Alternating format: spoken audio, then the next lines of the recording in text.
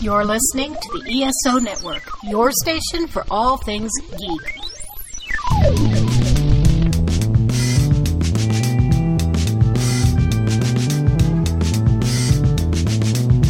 This podcast contains potentially adult language, adult themes, definitely drinking, and possibly sexual context. Listener discretion is advised. Welcome to Drinking with Authors, the podcast. I am your host, Erica Lance. My amazing co-host today is Mark Muncy from Erie Travels. And our guest today is Jessica Salina. Woo! Welcome, Jessica. Wow, I did that to myself. I have a little bit of a cold, so thank you. My lovely granddaughter, Parker, she turned 1 and gave me her cold, which was my present from her. Let's talk about what we're drinking, shall we? So in the spirit of having a cold and wanting to at least sleep it off, I actually got a little fancy today, and I mixed apple juice with whiskey and cinnamon, because it's healthy, right? Like, I wish I had apple cider, but I only had apple juice. So anyway, it's fruit. You got that vitamin C. Yeah, lots of vitamin C. This is very healthy. No, we don't say things are healthy here because people can't take our advice.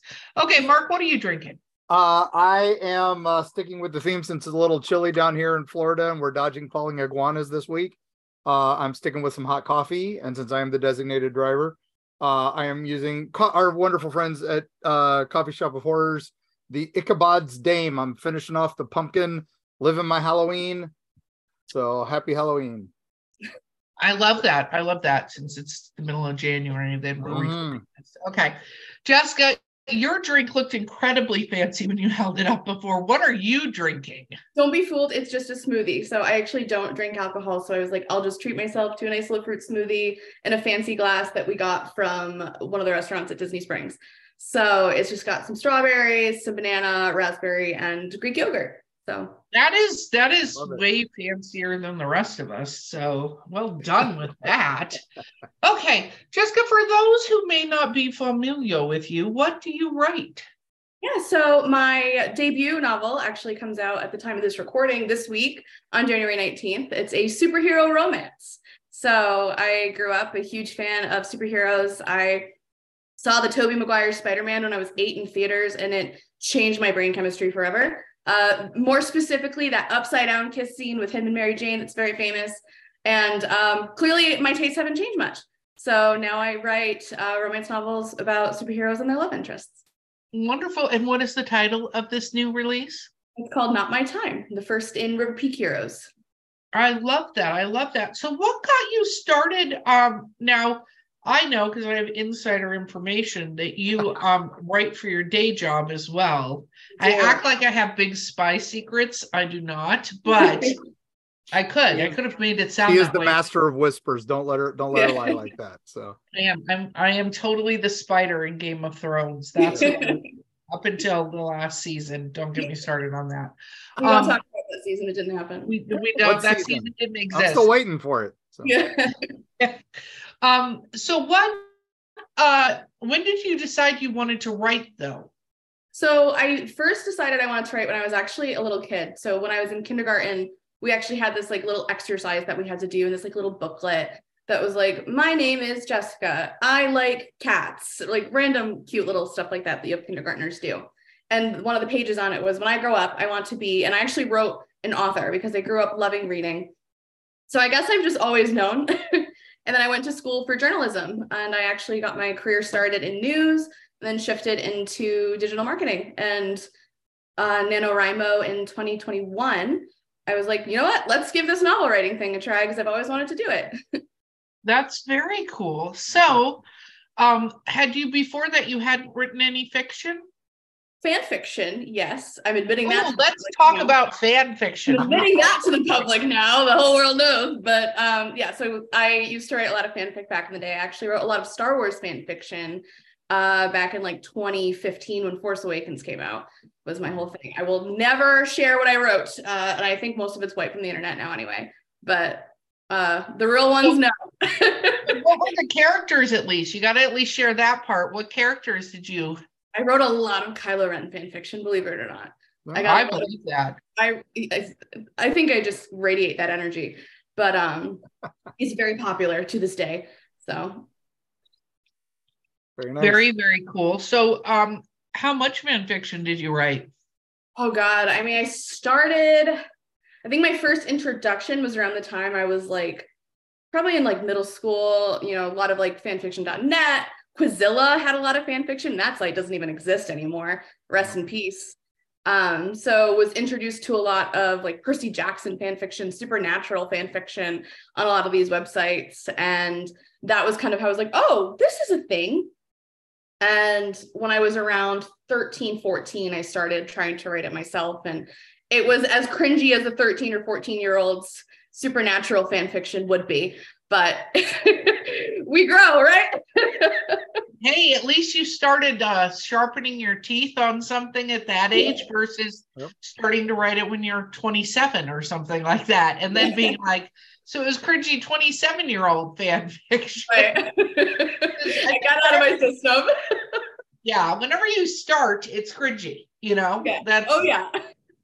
Hey, 50-year-old fan fiction is still good too. Just saying. Oh, hell yeah. Mark, are you writing fan fiction now? I refuse to. I plead the fifth. I'm gonna sip some coffee.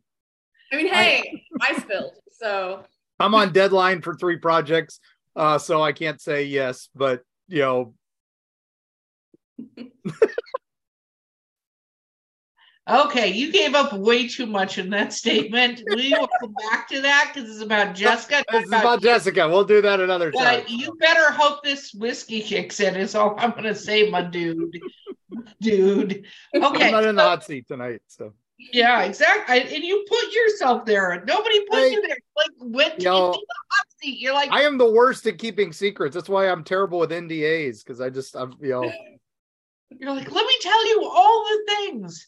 Yeah. Okay, so besides Mark now revealing so many secrets on this show, so what made you finally really, you took on NaNoWriMo, which is huge, and I think it's fantastic, but that's a huge, like, write a novel in a month, and people are like, I'm going to write a novel in a month, and I'm like, oh, my friends, what you are taking on there.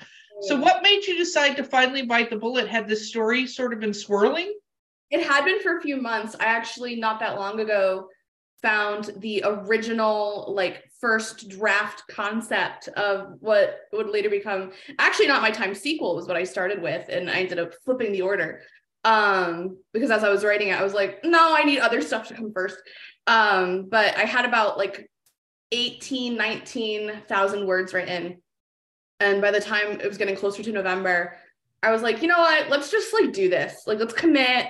Let's just get it done. And at the time I had actually recently cut out, you know, some toxic people in my life. And I was just going on this sort of like self-discovery journey in the process. My husband was very supportive and he was like, you know what, just do it. Like, get it all out there and let's just do it. And I was like, you know what? Yeah. Because now I don't have people that I was worried about their opinion now in the back of my head, gone. So I was like, there's no more like fear factor. So screw it. Let's just go for it. And I'm so glad I did because now we're here. That's very cool. So, and I just keep got in. I'm very sorry about that. And not sorry because that helped with my throat a little bit so I don't cough my brains out. So how much did you write that November? Did you write the entire first draft of the book in November? Yeah, so I think my total was 19K because I remember I was like, okay, I need to get 50,000 words. And my husband and I had a moment, he looked at me and he's like, you know that if you do this right, your first draft end count word goal could be 69,420. And I was like, well, I have to for the funny number. I have to. Yeah. So we got it from 19 to the 69,420. And that ended up being the first draft's word count. And then it ended up getting bumped up to around 72 after I did the first pass of edits. So what was that like for you having a novel in your hands when you got to the end of it? Because you were rushing, and that's a little bit different than when some authors that we talk to are like sitting with this for years. You know what I mean? Like years and years. I happen to have taken 8 years to finish my first novel. Wrote many short stories in between, but 8 years to finish the first one. So when you sit with it for a really long time, it's very different than when you bang it out like in a month. So what was that like when you got to your 69-420? It was kind of surreal because I think it was something that I had always wanted to do, but like I was saying, like that fear factor was finally gone. So I was like, holy shit, I did this, especially quickly. And I think it's the former journalist in me. I work super well under pressure. So having that kind of like deadline of a month, even though there's no real like consequence, right? Like the only consequence is you don't have your 50K done. But having that sort of like, okay, I have to get this many done, it provided a really nice structure and sort of this like kind of self-imposed like deadline and urgency that I think really helped me just actually get it done, just because that's how I tend to work. So when you're doing this, did you do an outline or anything like that? How much world building, how much structure? Because being a journalist, I know from talking to many journalists on the program, I can't believe I just said the program. Like, hey, you sound all professional there. Yeah, how professional I'm sounding on the program. But having talked to a lot of people that had done journalism before, it's a very different kind of writing. Oh yeah. Right? Mm-hmm. Yeah, and that was something that was kind of funny to break out of, because writing fan fiction and creative writing and stuff in like middle school and a little bit in high school, that's a little more long form. And then going into college and switching gears to journalism, and my first few years I worked at a news station for television, but I was writing the scripts that like the news anchors and the reporters would read. So you go from like this like long form, very detailed, to as short as you can possibly make it for TV, right? Especially too, our station had a big emphasis on keeping all the snippets short and fast, because I produced for a morning show. So as people are trying to get as much as they can as they're making their coffee and heading out the door for work. So you're talking 15 seconds or less, you got to tell a whole story. So having to adjust back into that like long form content again, I was like, it feels nice to get back to this, but it's weird, especially too, after I left news, it was writing for social media. And only more recently, I feel like has like microblogging, where you've got these long captions, is like newer. So again, shorter form at the time when I was doing social media marketing specifically. So it was definitely a little bit of a challenge, and I'm glad I got a lot of that out of the way before November, because I can't even fathom trying to like start fresh without that. And even to this day, I need like a pretty rigid outline, get all the world building done first, because otherwise I just feel lost. So how many have you written now? So I'm currently writing the 4th in River Peak Heroes. So I'm a little ahead. So the second one's with Four Horsemen's editorial team. And then the third is with my beta readers right now. So nice. That is, and you really started in earnest in the fall of 2021. Yeah. And we're in January of 2023. So literally over a year and 4 months, you've written 4 books. Pretty much. And I've got a few other works in progresses that I have like 10K here, 5K there, 15K here. So I'm the type of person where when I have the thought, I have to write it down. Otherwise, it's gone forever. So I just figure I might as well just write it down, and then I can return to it later, even if it's not my focus, just to get it out. And that adds up over time. Yep. No, it does. Okay, we have to take a quick break, and we're going to talk about your writing style, because I think you could give some advice to people out there. We'll be right back. Attention, people of Earth! Looking for a way to kill half an hour every week? Try the Flopcast. It's a silly podcast about cartoons, music, comics, movies, obscure pop culture from the 70s and 80s, and chickens. Join us! Bring coffee! We're on the ESO network. And we're at flopcast.net.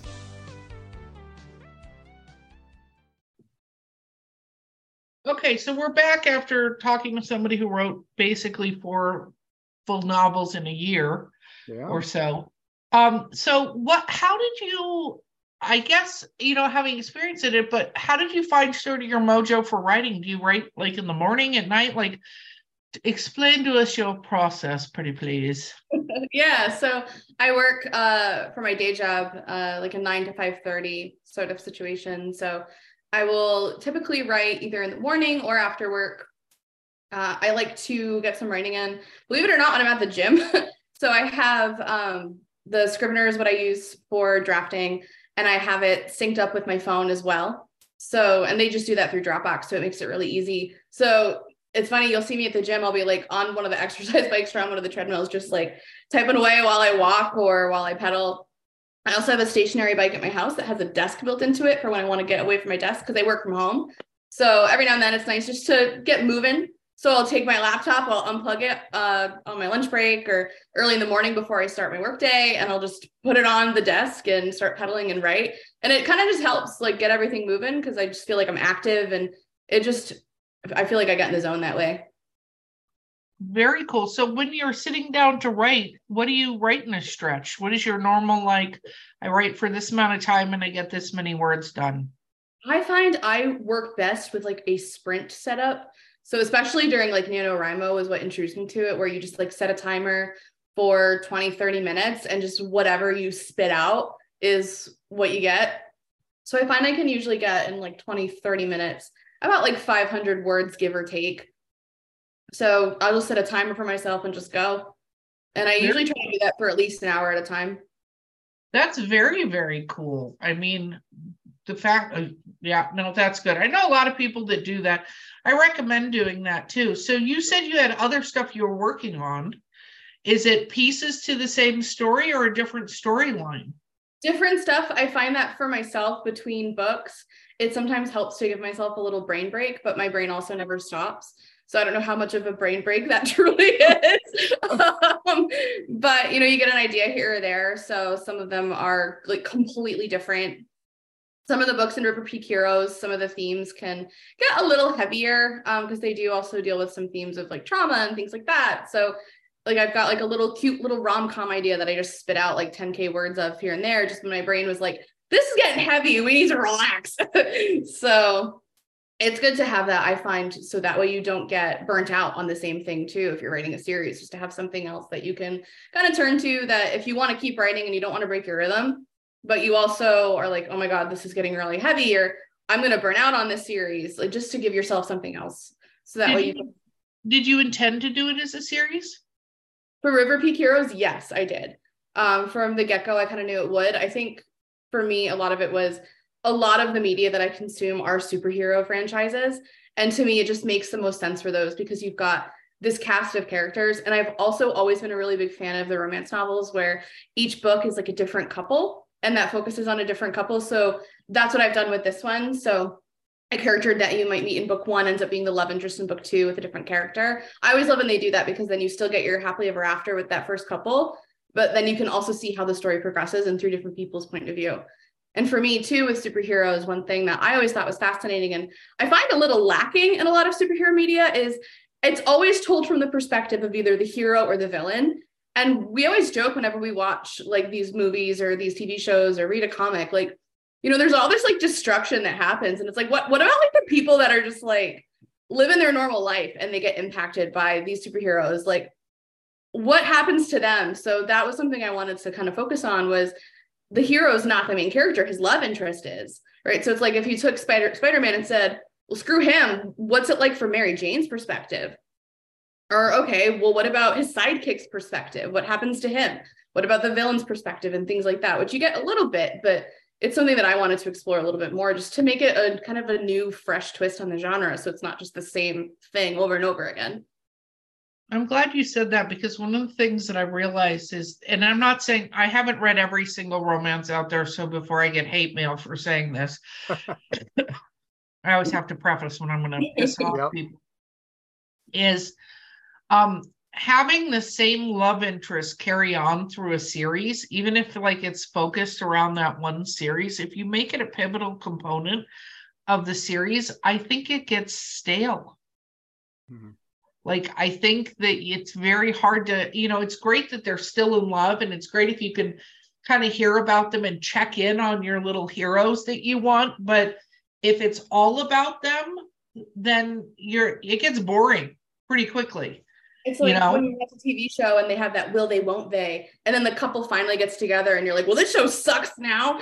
Like, it's kind of a very similar concept. I feel similarly. Oh, moonlighting. Oh yeah, Moonlighting, that's one. Northern Exposure. Oh man, there was a ton of those back Oh, in the day. So I'm dating myself there. That's like if I brought up a Remington Steel reference, we'd all just go, okay, yeah, you're the ancient one. But all right, so Jessica, what are you've talked a lot of Spider-Man. What are your superhero influences? So my favorite is actually Daredevil and Matt Murdock, and I love Kingpin and the Sinister Six for the villains. I'm more of a Marvel person than I am DC, but on the DC side, I do really like Batman. I thought the Robert Pattinson Batman movie was fantastic, absolutely fantastic. I thought Robert Pattinson killed it, and I loved what they did with the Riddler and how they modernized him. So I'm a big fan of them. I really like, I know a lot of people don't like this show, but I really like the Titans show on DC. I like the Teen Titans and I like the Bat Fam on that end. I've always been more of a fan of that like street level superhero, just because you get a little more of those interpersonal connections with their community. Whereas, as much as, fun the Avengers are and everybody loves Captain America, he's a favorite of mine as well. But, after a while, you're like, okay, we got it. Like, you saved New York City, which is another thing that I looked at, too, is I set my story in this, like, it's a fictional one, but it's, like, tiny little Colorado mountain town. Because I was like, all these superhero stories take place in New York, San Francisco, or a fictionalized version of New York. So. Excellent. I think so since Toby got you started down this path, what did you think of the most recent Spider-Man movie? Oh, I loved it. I love seeing them all come together. I know a lot of it was kind of fan servicey, but I still thought it was really well done. I actually think it's probably one of my favorite in the entire universes. I think it was so well done. Yeah. The way they introduced the multiverse, I think, made it so everybody could kind of understand it. Truly understand it that way. And I thought it was brilliant. I cried. There are a couple times I cried. We all did. Plus, I think they redeemed Andrew Garfield in that. I loved him as Spider-Man too, which I know is another controversial opinion in the superhero realm with superhero media. But I loved him as Spider-Man, even though he wasn't like my original one. I thought he did a great job. And I know everyone's like, oh, Peter Parker's supposed to be this, like, he was too cool to be him. But no, Peter Parker's got his moments too, where he's like the cool nerd. So I thought Andrew did a good job with that. And it was nice to see him kind of have his full circle moment with MJ, with Gwen. So. Yeah, no, I agree. Okay. Mark, did you have something? You look like you had something. Sorry. I do. I have another one. You mentioned Batman, you mentioned, Cap as a favorite. So, that is the ultimate question. Who wins in a fight, Captain America or Batman? Oh, I mean, that's tricky, but I think ultimately, Cap might take it just because he's got that super soldier serum. As impressive as Bruce Wayne is, he's running on money and trauma, and that'll only take you so far. So. Well, it's interesting too, is it's which version of them. That too. Time period, because I think that makes a huge difference. Because you could go. I haven't actually seen the Robert Pattinson Batman yet, because I started to watch it, but for whatever reason, my TVs are super dark. Like I've turned up the brightness, and that entire movie is like in the dark with a 20-watt bulb. I was like, I need to go to somebody's house who has a better TV for me. I literally sat 20 minutes in going, I can't see anything. It was kind of like watching the new House of Dragons series, which also was like 90% dark the entire time. Everything is so dark these days. My only complaint about the Batman movie was that it was shot slow motion for absolutely every shot. And, that's why it's 3.5 hour runtime. But if you took out all the slow motion, it would be 27 minutes. There were a few moments where we were like, why is this slow mo? Every moment. It's like every scene without dialogue was considered for slow-mo. But, even the dialogue scenes, let's throw some slow-mo in. No one's going to care. No, all right. So then, you've got Pat, you're talking Toby for Spidey. Who's your favorite Batman? Oh, it's actually Robert Pattinson is my favorite Batman. There you go. I know. A few of the past ones I thought were a little, I don't know what the right word is. I want to say dry, but I feel like a lot of the past ones, and it could have been a director decision too. They focus more on like, I'm Batman, I'm rich. when I liked Robert Pattinson, like you see how unhinged he is. Like this is a guy that desperately needs therapy and instead is just using his money to beat up, the crime lords of his city. Yes. So I like that they kind of tapped into that a little bit more, and you got to see him be a little bit more kind of unhinged. Like, a friend of mine and I joke, like, no, like Batman is emo, like lean into it more, media, you cowards. And they did. So I was thrilled. You don't think Affleck's Batman was pretty emo? I thought he was good, but I don't know. Roberts they leaned into it. I wouldn't know because I cannot watch it because I cannot see anything of it. I also cannot watch the lights off and everything, and I'm like, this is so dark. Yeah. I also can't watch the Justice League movies without riffing them Mystery Science Theater style. It's the only way I can sit through them. So yeah, they were again slow motion for slow motion. What about the new one that he redid? What were your thoughts? Did you watch it? I did. So a little funny story. So my husband has with his friend group, before I met him, they all went out to see it, and one of their friends did not want to go. They were like, guys, no, these all suck. I'm not going. They're like, come on, like just join us. Like it won't be that bad. And he's like, you guys, I swear to God, if we go to this movie and it sucks, I'm never talking to you again. And it sucked, and he literally never talked to them again.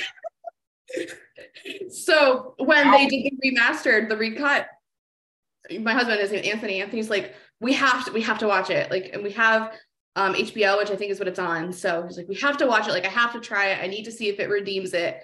And I was like, okay.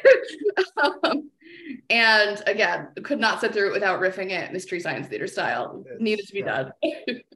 I thought it was at least better than the first one. It did have its improvements. It did. I think part of the problem with that entire thing, we're going off on such a tangent here, but sorry. We really get, let's talk to super nerds. But I think one of the biggest things and the problem, like, I actually like the Suicide Squad movie, the first one. And a lot of people said they didn't like it. I thought it could have been better because it was very campy. And I was like, I get it, but I don't. But then I saw a whole thing where Deadpool had just come out. Mm-hmm. And because I don't know if you guys remember, they made them go reshoot a bunch of that movie, right? Turned it from a serious to a comedy. Yeah. Exactly. So they took something that was supposed to be really dark and made it super campy. Mm-hmm. And I went, it didn't, like, the bad guy, all this stuff doesn't work if you're trying to be campy. You have to pick a campy bad guy. And she is not a campy bad guy, right? Even in the comics, she wasn't a campy bad guy. She was a really harmful bad guy. And so I went, it sucks as a director, and now this has happened to him several times, where they take the movie and he goes, okay, here's the movie that he wants to make, and they go, no, what we want you to do is this, because I remember watching Suicide Squad and thinking, this is like a lot of the funny parts, but you could see where the people doing the characters, especially some parts, were so serious, like the whole Joker Harley thing, and I don't think they reshot anything having to do with the Joker. So he's this serious, and then they cut all the scenes that actually showed how batshit crazy Harley was. Yeah. Right? Yeah, that definitely had like an identity crisis, I feel like. The new one that they did though with James Gunn, I thought was excellent. The new Suicide Squad? Mm-hmm. Yeah, and Peacemaker was a great follow-up too. So yes. I was pissed off because I felt like they burned through too many characters. Oh, that was the joke. Yeah, I love that. I love that as a joke. I did. They got rid of Nathan Fillion. Oh, he's not dead. You never see him die. Michael Rooker, like, dude, he's super dead. His face is missing. No, it's a superhero franchise. Nobody ever died. Nobody did. I mean, even Weasel showed back up at the end. Come on. Yeah, no one ever really dies. Spoiler. Yeah, but no. All right. So you're superheroes. And you've done world building. What are and you're talking about like small towns. So are there power limits in your world? Or there, how do they work? Yeah. So the way that it functions is, so basically with the world building here is, and it kind of goes a little into the premise. So we've got our superhero character. His name is Kane. His identity is hematite. Named after the stone, and how he gets that name is in the book, so I won't spoil that for anybody. But basically the way it works is there's this crime ring that operates in their small town, and I got the idea for it because I grew up in a small town, And a lot of shit goes down in small towns that gets swept under the rug, right? They like to keep their crime rates nice and low, but everybody's kids are doing drugs and stealing out of the wine cabinet, right? So that's kind of where their idea came from. So basically what happens is there's this drug that circulates around their town. And basically if you take it and you're pregnant, your baby's going to come out with superpowers. So he's trying to figure out how he got his superpowers, what's going on, and who's responsible for this drug so he can stop it, because he views his powers as a curse. So he doesn't want other kids to grow up, with the hardships that he has. So everybody's power does have a little caveat to it. Everybody ends up with a different power. So it's going to vary from individual to individual. That's pretty cool. Thanks. I'm curious. So you're doing your release. Have you practiced your signature yet? I have. I actually am very excited because I have a few signed paperbacks on my website, and I already had a few people get some. So I have them ready to go in the mail. So have you figured out the little catchphrase you're going to put? I haven't yet. I still need to come up with a good catchphrase. You need to come up with like 3 rotating catchphrases. Like I do. It's been nice because the 2 that have been ordered are people that I know. So I've been able to just put like a little inside joke. But I do need a catchphrase. See, you're going to have to come up with some really cool ones that come out of your book. It's funny because this came up on a podcast and somebody was like, I never thought about that. And I'm like, yeah, I always put, I hope you don't sleep well and stuff like that. That's what I put. Mine are all monster dad jokes. And that's what I throw in mine. So. Yeah. So you have to, because you got a whole series of superheroes, and then eventually somebody's going to show up dressed as one of your superheroes. If that ever happens, I think I will die on the spot. I would love that. I'm a cosplayer too. So if anybody cosplays from Not My Time, I will shit myself.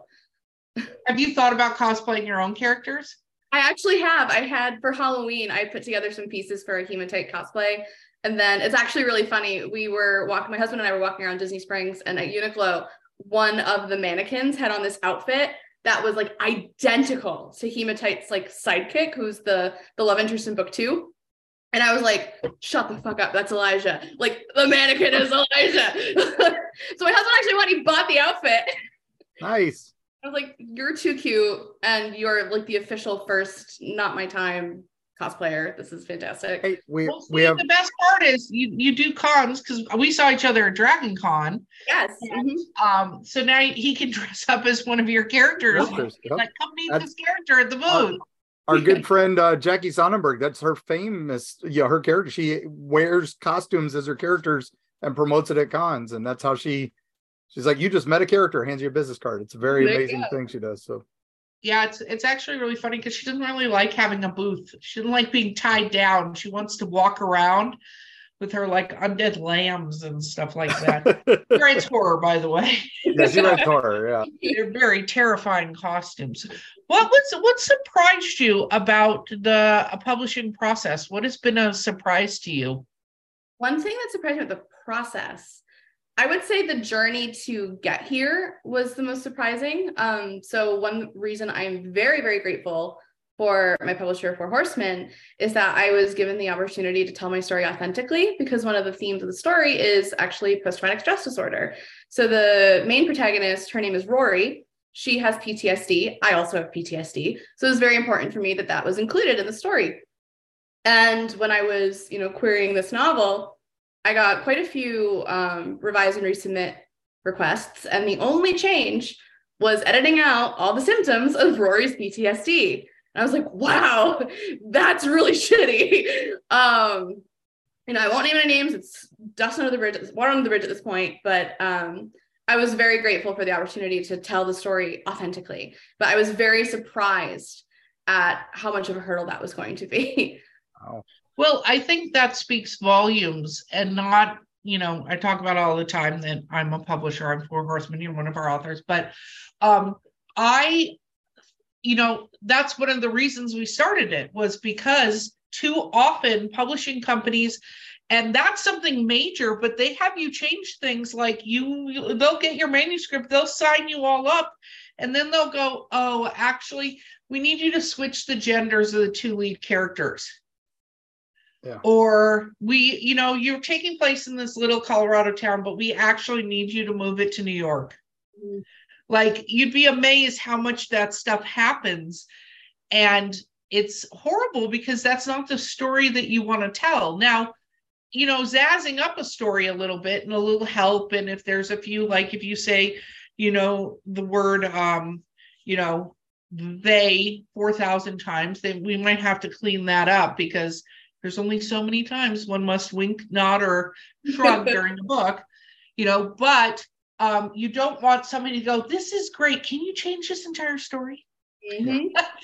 And that's what shocked me too, is especially too, I did not submit anywhere that didn't disclaim, we are interested in sharing stories from people who are from a marginalized group or our own voices story, whether it be, your skin color or a mental health issue or a disability, whatever it may be. I exclusively submitted to people that disclaimed that. And so I was very, very surprised at just like how big of a deal that was. I was like, oh, okay, interesting. Wow, that's very interesting. Okay, so now your book's coming out. What are you the most excited for? Oh gosh, I'm actually really excited to, I think, just get this out there in the world and just hopefully connect with people to the point of, my main character having post-traumatic stress disorder. I hope that this can just help at least one person feel seen, because she's not a war vet. And there's a big, stigma around PTSD about, if you weren't in the war, people are like, well, what do you have PTSD for? No, you don't. Like, well, it can come from anything that happens. It's traumatic. So I hope I can just help at least one person feel seen. So I'm excited for that opportunity. I cannot wait for somebody to tell you that, because I know you're going to have that happen. Absolutely. So Mark, I'm going to let you ask the final question, but I'm going to come up. I have one on the zingers.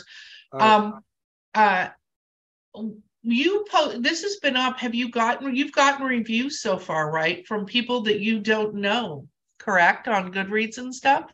Have I? Okay, so you're not stalking them. That's a good thing. I'm not, no. I also have, so I'm in a Slack group for other 2023 debut authors, and they have in there a link to a Google Chrome extension that is like a Goodreads review filter. So that way, if you're like me and you get like super anxiety, it will just like block that out. So I kind of have that turned on. So don't start Googling. That's not what we need. No, we don't need. I'm not sure if there have been any that have come through or not yet, though, since it comes out on Thursday. But I have had people add it to their, want to read list on Goodreads that I don't know. So I was like, oh, there's people I don't know that are adding this. Okay. Well, and I also think you're hitting a market that is actually underserved quite a bit. Yep.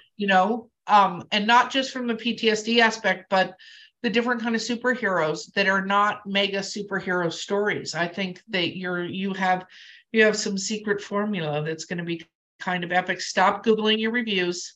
I see you doing it. I can tell. Okay. Because I only recommend people read reviews if it's something they can do for themselves. You know what I mean? And they feel very comfortable doing it, and not because reviews are really for readers. The time that I feel that they're good for authors is when you're a self-published author or something like that, and people talk about it. But I've seen the weirdest reviews in the entire world. It's great. They're an acknowledgement, but they're not the true acknowledgement, because a lot of times the people that will be the most impacted by your book are not the people that are going to review or reach out to it. They're the people who do this like weird kind of creepy thing at conventions where they'll like walk past your booth several times and like look at you and want to walk over and talk to you, but won't, because they'll just be creepily walking back and forth. So those are the people you're going to have to go hi and pull them in, because those are the people that when you get them to talk will tell you how much your book has impacted them. So Mark, final question of the podcast. All right. So your book hits big, you get optioned by a major studio, and it's going to be part of a fantastic franchise setting up the universe. Who plays your lead character and why? In this book? Oh gosh, that's a really good question. So there is this TikTok actor, his name is Stuart Mackey, that when I was writing Not My Time, I was actually querying it. One of my best friends in the whole world, her name's Michelle, she sent me one of his videos. And I was like, shut the fuck up. He looks so much like Kane in the face. And he's got the long blonde hair. I was like, if you straightened this guy's hair, he would look just like him. The only thing is he's Irish. But I was like, hey, if he can drop the accent, put him in the movie. So. Oh, that's exciting. I love it. Love it. Nice twist. I like that. You have to get him to pose with one of your books. That would be kind of badass. You know, he does a lot of A Court of Thorns and Roses cosplay. So I was like, hey, send him the book and let him cosplay Kane. Yep. Very, very cool. Okay. Well, shameless self-promotion time, my friend. Where can people find you and your book? Yeah, so I'm on probably every social media imaginable as author Jessica Salina, except for Twitter. It's just Jess_Salina, or you can go to my website, jessicasalina.com. I've got all my links known to mankind all in there. So very cool. And the book is called Not My Time. I have a copy handy. Oh, so, hold it up. Like this. Yeah. It's Not My Time, River Peak Heroes, book 1. Very, very cool. Thank you so much for being on this podcast with us, Jessica. It's been awesome. Thank you for having me. This is my first podcast, actually, so this has been a blast. Woo! Woo! First time. Yeah. Here, one you need to cut your teeth on. Okay. No, this has been Drinking with Authors, guys. I've been your host, Erica Lance. My co-host has been the amazing Mark Muncy at Erie Travels. And don't forget to like, subscribe, leave us a review, leave us a comment. We love to hear about it. And we will see you guys next time. This has been a broadcast of the ESO Network. Be part of the crew and help support our shows by donating to our ESO Patreon or by shopping at the TeePublic store, which can all be found at www.esonetwork.com. The ESO Network, your station for all things geek.